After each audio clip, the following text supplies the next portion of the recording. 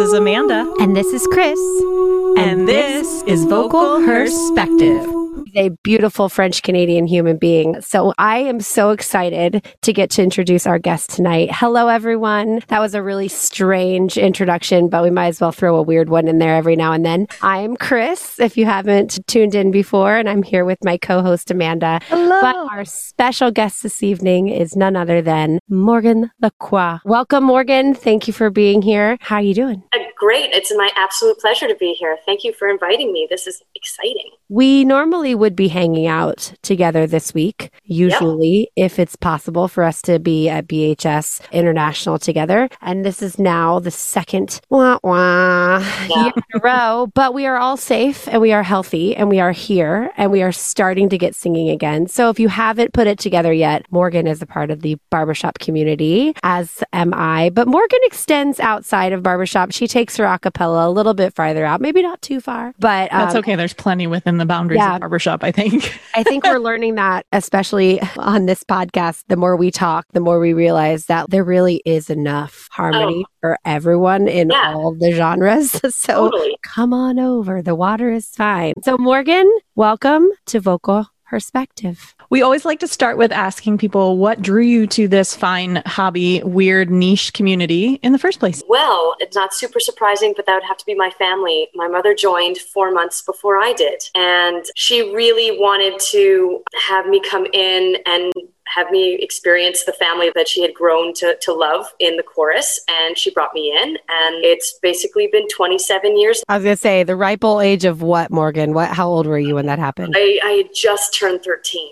Yeah. So when your mom comes to you, your 13-year-old self, and says, hey, I get together with all these ladies once a week. They're my age. Want to come hang out with us and sing? Tell us how'd that go. I'm really curious. Okay. Well, first off, let me just lay down the groundwork here. We're talking a 13-year-old super nerd with braces. I was just my people, right? I was the popular kid. But I have to say, coming into a chorus of women, my goodness, because I was one of the youngest members at the time, and they just boosted me up so much. Like, it was almost like a drug. It was really addicting. They were fantastic. The director at the time, Linda Janes, she really... Oh, my heart. Yep. I mean, Steve Janes, her ex-husband at the time, he was the frontline director, but she was really the heart of that. And she just kind of took me under her wing and just made a big deal out of me. And so did the rest of the chorus. And honestly, it felt like I had a whole bunch of grandmothers and second moms. I was going to say, I know from my own experience, it's in some ways a little bit of a blessing for your parents, because they can be like, if you can't listen to me, at least you'll listen to maybe one of your barbershop aunties. And it's a family you choose. So you pick these people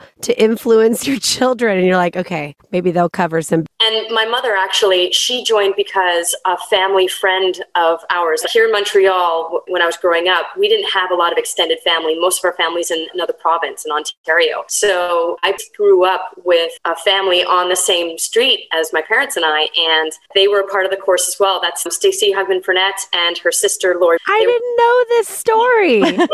Yeah. So I've grown up with them, like Stacey's family. I've sung with her for so many years, but I mean, she watched me grow up. We would spend Christmases together. And actually, if you told me that Stacey was your mom, I might believe you. I could have been convinced that she was your sister, at least for the longest time. And a lot of people have said that, and Stacey's like, yes, yeah. Well, I know some chorus directors would be a little bit nervous about having a 13-year-old come in, but that's one of the things I love about Harmony Inc. is like, yes, bring them in. It turned out all right. I mean, didn't you win your first crown in like 2001? Am I remembering that correctly? 2019. Yeah, it was. So it's not like you were bringing the chorus down club, or anything. Yeah. There's a few of us. It's like a magic age or something. I don't know. Our voices are like pristine and like pingy. Yeah. I think it just means thin and young. Yep. She doesn't squeak. Sign her up. Score, you're in. You can totally be a tenor. She can't have like a real job yet. So like the 9-to-5 thing is probably not going to get in our way. No, exactly. So you've had a pretty impressive career, and I'd like to make sure we talk about that a little bit. And again, very few guests don't ask why I have a crown sitting behind me. Morgan has two Two. Yes, I always think she's going for 3. She's going to keep, she'll have plenty. But she has 2, and I think her first one at the ripe old age of 19. And that was Blue Champagne. Am I right? No, that was After Hours. That was After Hours. Do I get you in Blue Champagne? And it's not. So it's not. Well, the thing is, the bass and baritone are the same bass and baritone for both quartets. So Lindsay and Stacy were in Blue Champagne and also in After Hours. See, this is why I have so much trouble I'm like, I know all the names of the quartets, but I'm like, wait, are you in that one? Or that one. And I've done with Blue Champagne many times, so I understand. Yeah, it's a family. Anyway, so After Hours, the original After Hours, thank you very much. The original champion After Hours, the female champion After Hours. We go a little back because when After Hours won, it wasn't very long until Hot Topic, my quartet, won as well. We have very similar crowns as well. It's a matter of 2 little dots. So in my heart, I feel honored because that means that Barbara Ann thought of you guys when she designed our crowns. And I was a huge fan. The energy that you bring to the stage in all of your groups, and something that I'd love to touch on with you is from a very beginning, and this is, we're talking about in the 2000s when barbershop was a little, those of you on the podcast can't see me, but we're sticking our arms straight out and it's very like, ta-da, not quite straw hats. We'd moved past that, but it was a lot of sequence. Oh, for sure. And a lot of matchy-matchy and a lot of matchy-matchy in terms of vowels and singing. I mean, contemporary a cappella, we had that going on as well. What set your quartets apart was the idea of the performance. And I'd love to know, where have you seen barbershop performance come from and where it is now? And how have you managed to maintain its relevancy so long? Because you have kind of kept it really relevant very early. I hope you know that. And I just would love to hear your approach to performance in barbershop because you started it pretty young. First off, I'm completely floored that you think that of me. Wow, that's thank you. Thank you. So I have to say that going back, because I started in 94, right? So 94 up until like 2005, like you're going like a full span of 10 years there. I was that member that went on performed, brought everything forward. Down the tiles, for those of you who know, like the press.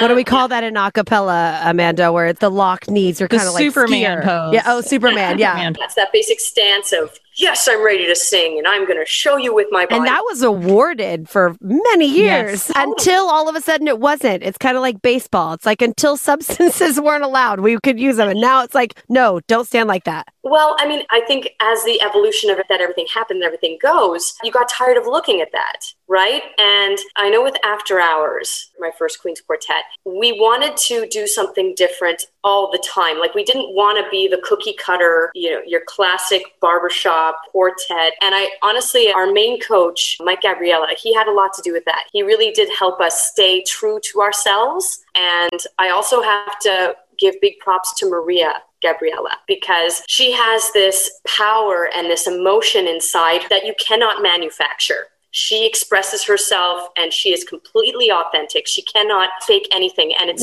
the word I was going to say was unapologetic, but I think authentic is as well. But like you could say to Maria, she'd be like, well, what did you think? And you could tell her what you think and she'd go, thank you. But actually, yeah, that's right. Because she came in with such an idea and such a plan, but it was never contrived. No. Like, I don't know how she did that. I never understood how she'd deliver it almost the same way every time, but the emotion was always raw and fresh and new every single time. But that also gave the rest of the quartet this super platform to kind of just be like, oh, we're going there. Okay. Yeah. And that was really exciting to explore. And it was also very fun to be in a group where it was okay for the tenor to be loud. That's what I was going to say. You sing all the parts. I think you've competed at least on 3. Have you competed on 4? Not yet. I still maintain when I grow up, I will be a bass. Okay, that's right. So we're not have a lady bass. We all want to be basses when we grow up. We all want to be lady basses. We just interviewed Wendy Bilker and we've had some a cappella lady basses, and I'm moving into the a cappella lady bass world. Yes. So we've had tenor, baritone for you as well as lead, and even in the same quartet,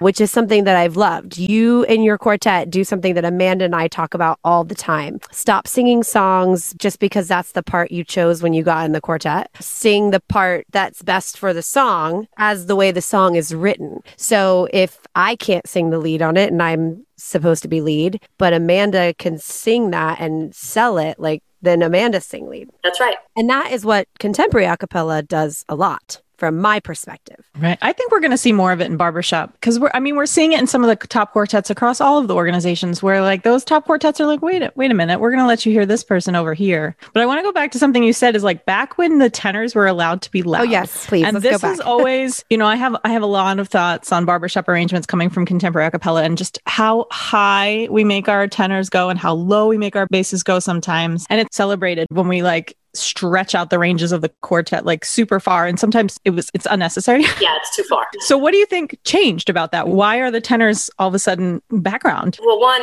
if we're talking about sound phonics and sound physics of sound, you're going to hear the highest frequency naturally, right? So if the melody's in the middle voice, then that higher frequency has to balance a little bit less, so that's not the first thing you hear. Because we don't hear the lower frequencies, we want to hear more bass and more baritone depending on the chord or whatever.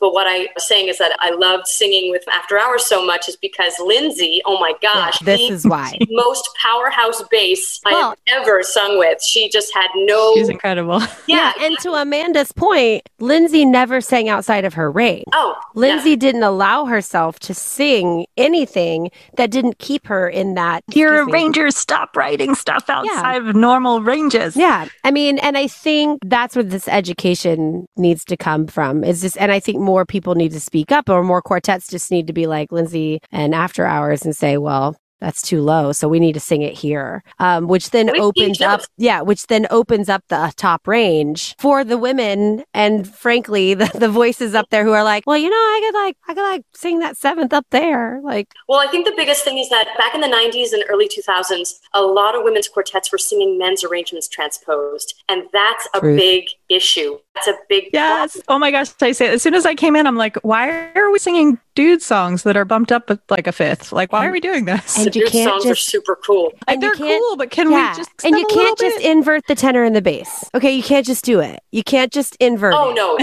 Like, no matter how hard you try, you can't just be like, no. Songs are awesome. Arrangers, you are amazing. Take the chart. Think about it for a second. Yeah. You got this. Yeah, exactly. And I do believe it is also the responsibility of the quartet to know yourself, know your voice, know your limitations, know your strengths. Yep, definitely. I'd love to sing that real-time song. Not a boy, and I don't have the range. You're a boy, and you're not real-time. Exactly. And that's not necessarily a bad thing either. Man, we're so all over the place today, but I think some really great things are coming out. So another thing that happens in barbershop that I don't notice as much in contemporary a cappella, because I feel like in contemporary a cappella, they crank out arrangements with not a lot of purpose of why we're cranking out the arrangements. It's like somebody's going to want an arrangement of this song and I'm going to be locked and loaded of it. Barbershop is so complex at times because of its necessity of the contest requirements, not necessarily for performance requirements, because a lot is built around the contest stage or arena, that the arrangements are happening for specific groups. And if you're trying to be unique, of course, like if your lead has a 6-octave range, you're going to be like, let's showcase it. And that arranger is going to be like, this is the best arrangement I've ever written for that quartet. And in contemporary a cappella, that does not happen nearly as much. They're marketable. What can I do that's marketable? And I really wish, because back in the 90s, that's why we were singing the men's charts, because those were the arrangers that were cranking them out. And they were cranking them out more easily attainable and accessible and singable by a lot of groups. But they were arranged for men. We never got that kind of explosion for female barbershop as I would have loved. I feel like we've tried to just kind of play catch up, or we've tried to take charts from the past and make them better. I feel remiss to say that we did not talk about what Morgan does, like in her life. Like she's not just this like, I go sing barbershop, that's what I do. No, she's actually quite accomplished musician as well. So Morgan, tell us a little bit about what you do, your real world. In real life. What pays the bills? What pays the bills? I am a music teacher at the elementary level. So pre-K till grade 6, because we don't have middle school here in Quebec. Grade 6 ends elementary, and then you're off to high school right in grade 7. So I've been doing that for, 12 years now. And I went to McGill for voice. I got a double bachelor's in music and education. So that was the best 7 years of my life. You can't see her face, guys. It was super pumped. I mean, it was good. It was just that grueling, like, did I do that? Like, did it happen? Like, looking back, you're like, that was so good. But in the moment, you're like, and correct me if I'm wrong, did you jump over the pond, not the pond, over the border here and do a little stint in the States teaching as well? Or did you just come to school? I just went to school. I wasn't sure. Yeah, no. What I have taught here is basically HX camps. I've been clinicians for HX camps. 2011, I was a quartet section leader in 2013, and then I was a clinician again in 2017. And those are Harmony Explosion. And for those of you listening to our podcast, check them out. They're all over. They're centered around youth, and it's kind of like summer camp on steroids because it's got music. And for all of us, I didn't realize prominent a cappella camps were in the contemporary world, and they are. They are, but most of them are for kids. And everyone's like, oh, I wish there was an adult summer camp. I'm like, try barbershop. You could just spend your entire summer skipping from convention to camp to jamboree. You're good. You're set. Come to barbershop. We will find something from you from 8 to 80, even lower, even higher. Yep. That's just an average. Our average is 8 to 80. So all of this talent, all of your expertise coming in, sticking with barbershop now for 28 years. Is that what I'm hearing? It'll be 20. I'm in my 27th. Yeah. Oh my gosh, this is so exciting. So, you're going to be like, what, the first Harmony Inc. member to have 90 years? Like, you really should have invested in that lifetime membership. I thought about that when I was 19. I'm like, this would be a good investment. I don't have that money. And now I'm like, oh man, I'd be done paying for this thing. Yeah, I know. Though it would have been a good thing. I think I don't know if I'm beat. I think there's some youth in there that's going to kick my butt years wise. And I'm totally happy about that. Didn't like Jean O'Connor like join in the womb or something? Like Katie Taylor had her membership card before she was even like conceived. I mean, it was. Of course. Yeah. All right. So we talked a little bit about after hours, but we also did mention that you have a second Queen's Quartet. Let's talk about them. Tell us a little bit more about the second time you got your crown. So that's when I was down in Boston. I was doing my master's, and of course I knew Maria from after hours. So I was hanging out with them and hanging out in the barbershop scene down in Boston. And that was super fun. And their original tenor, Leanne, she was the original tenor of Foreign Exchange, but she decided to step down for personal reasons. And I took up the reins in January of 2011, and I was living there, so it was actually really cool. Like I got to do a lot of rehearsing, a lot of practicing. So because I gotten used to the long distance quartet because Maria moved down to the States when she got married, and then Lindsay moved around a bit, and Stacy moved around a bit. So we were kind of all over the place a little bit. So it was kind of nice to have a local quartet again, and that's with Amanda Holloway and Ananda Landers. And the laughter, the stories, just so many wonderful memories. Like this quartet, I felt pushed the boundaries for me in the type of repertoire we sang. Just really very big charts, very difficult, very big. I mean, because if you've ever heard Amanda, like you want to give her all of the notes. Another quartet that just literally flanks me. Like our championships are so close together. You guys were right there, right? Am I right? So you gave me my crown, right? I was like, I'm right? You just were singing tenor. So, but yeah, again, huge sound. So they chose charts that really focused and showcased that. But with those charts comes huge a lot of responsibility. Yeah.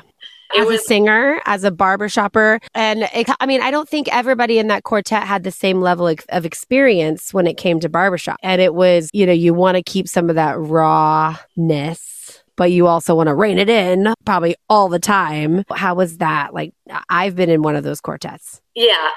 Was it always super fun? No.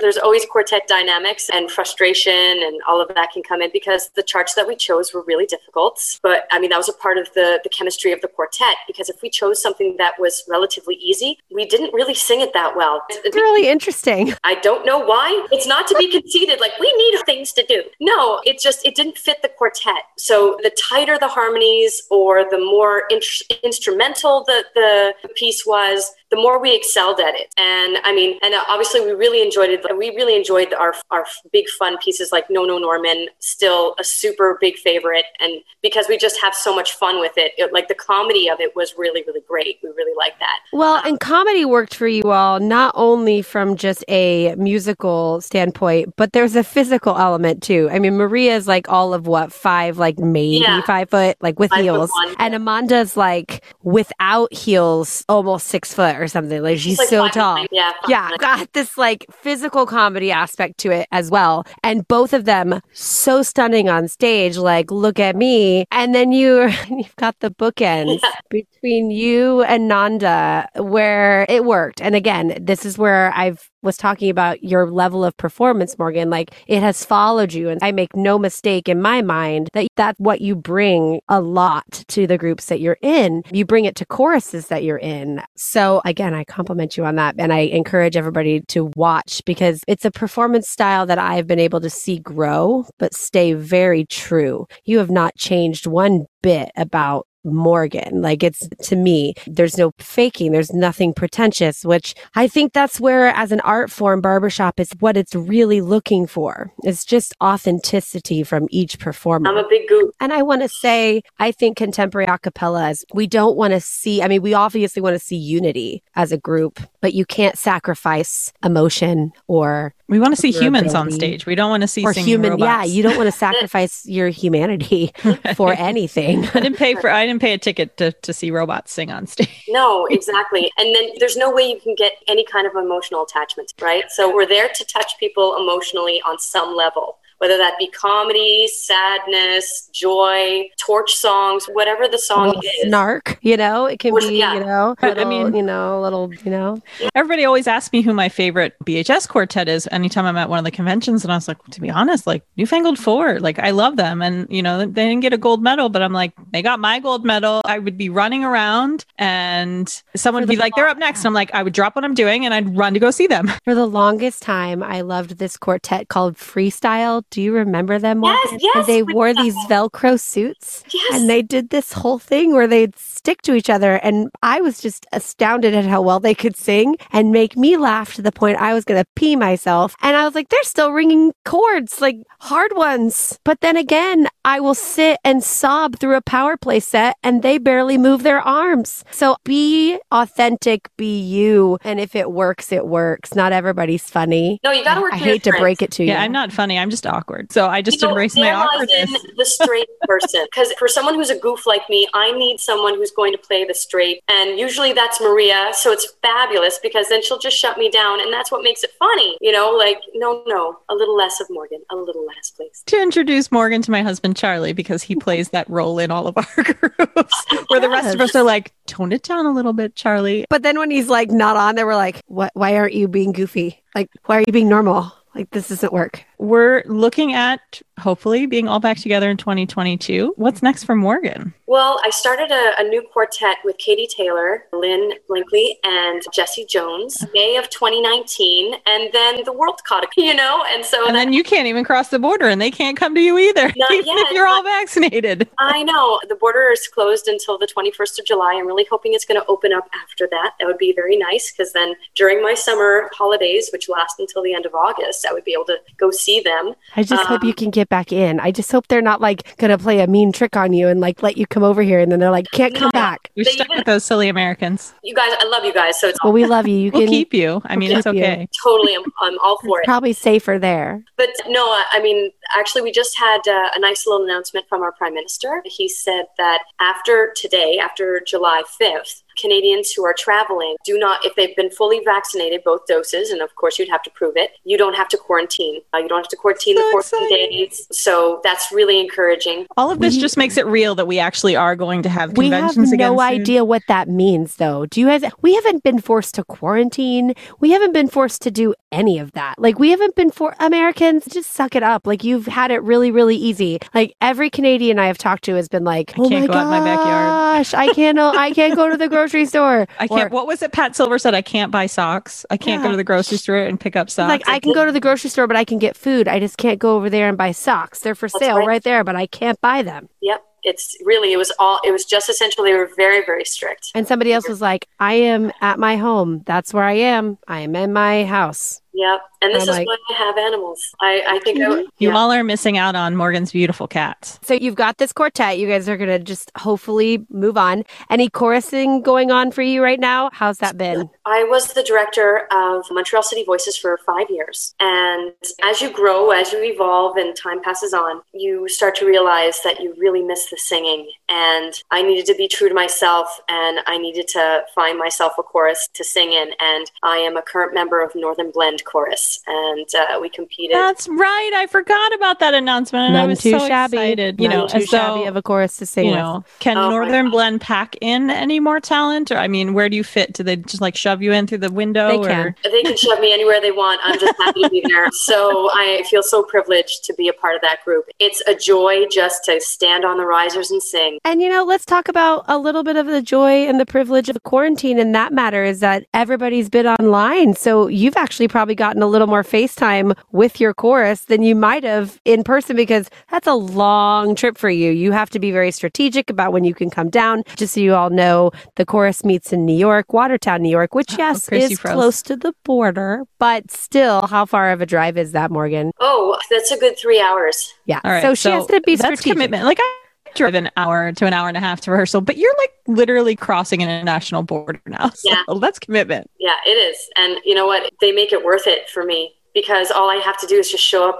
and be on the risers. And the fact that we have been doing the Zoom has been great, because I get to know the members a little bit more, which is kind of nice. I have much better attendance, so I can be there every week. But even more like inspiration to get there. You know what I mean? Because you've now connected with these people. I've also encouraged at least friends of mine that are directors. I've been directing a men's chorus during this entire quarantine, and I'm stepping down in August as their director. But for family stresses and reasons, and just the schedule coming out of quarantine has shown me that, oh gosh, I didn't realize I was going to have my schedule and 2 other little human beings' schedules blow up all at the same time. So I had to make some choices. But I've been encouraging them to keep the Zoom going, because there are going to be people in your chorus that for different reasons throughout their lives might need a little quarantine at other points in their life. And maybe we've learned a new skill, a new way to bring the music to people. And our art form does reach a generation, at least in barbershop, that is older. It reaches an age level of singer that might need to be home sometimes. And if we can reach them in an electronic way, why not?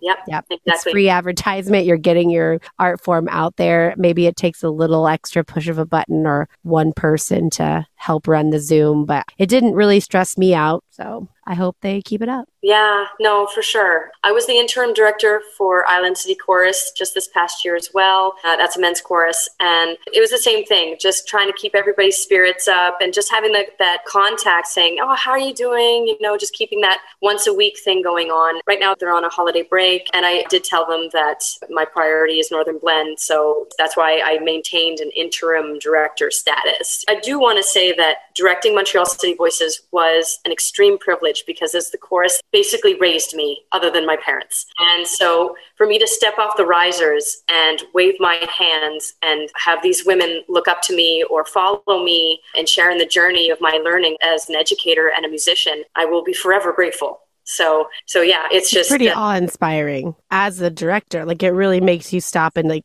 takes your breath away, It really does. Yeah, I recommend that for any young aspiring musician who is either go into education or performance or whatever, take on that leadership role of a directorship, because it is the fastest way to learn about how to manage, and I don't want to say deal, because that usually has a negative connotation, but how to manage and interact with your peers in a positive way. Well, you think about communication and relationships, and we talk all the time about how when you join any group, whether it be a band, a choir, and anything, a dance troupe, a sports team, it's more than just a job. Even when you're being paid. On this show, we talk to professional musicians, we talk to a lot of hobbyists and a lot of crossover. who are being paid, let's be honest, the hobby's what keeps them coming back.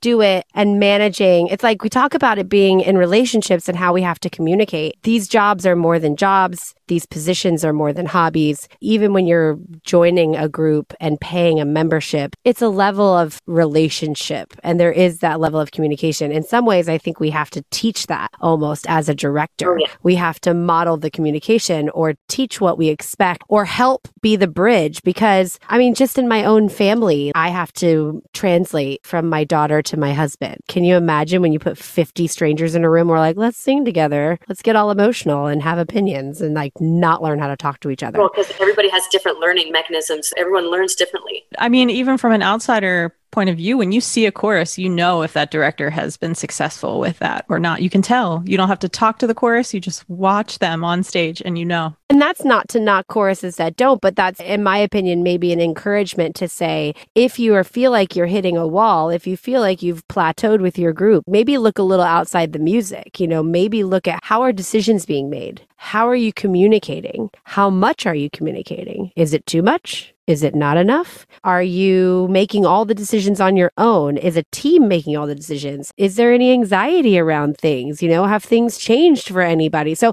I mean, I just think there's a level of communication that I think, and I really wanted to talk about this tonight, and I don't know if it'll make it into the show, but I'm being a female director and as well for a group of men, or the flip side, a male director for a group of women. I find myself as the female director not crossing that bridge of member like you were talking about with Linda, right, James, before, when she was in the chorus. And you had that kind of, she gets to be the kind of member that's like, I don't know. And then and he's out there directing and making decisions and like holding it like glue. That works. But when that's not there, when there's not that bridge, it's really difficult. And I'm finding it almost impossible to break that barrier. And I'm really curious, especially Amanda, who's studying psychology. Are you studying psychology right now? Is that like specifically what you're studying? But there's a psychological component. I'm curious. Give me your thoughts on that, because I definitely struggle.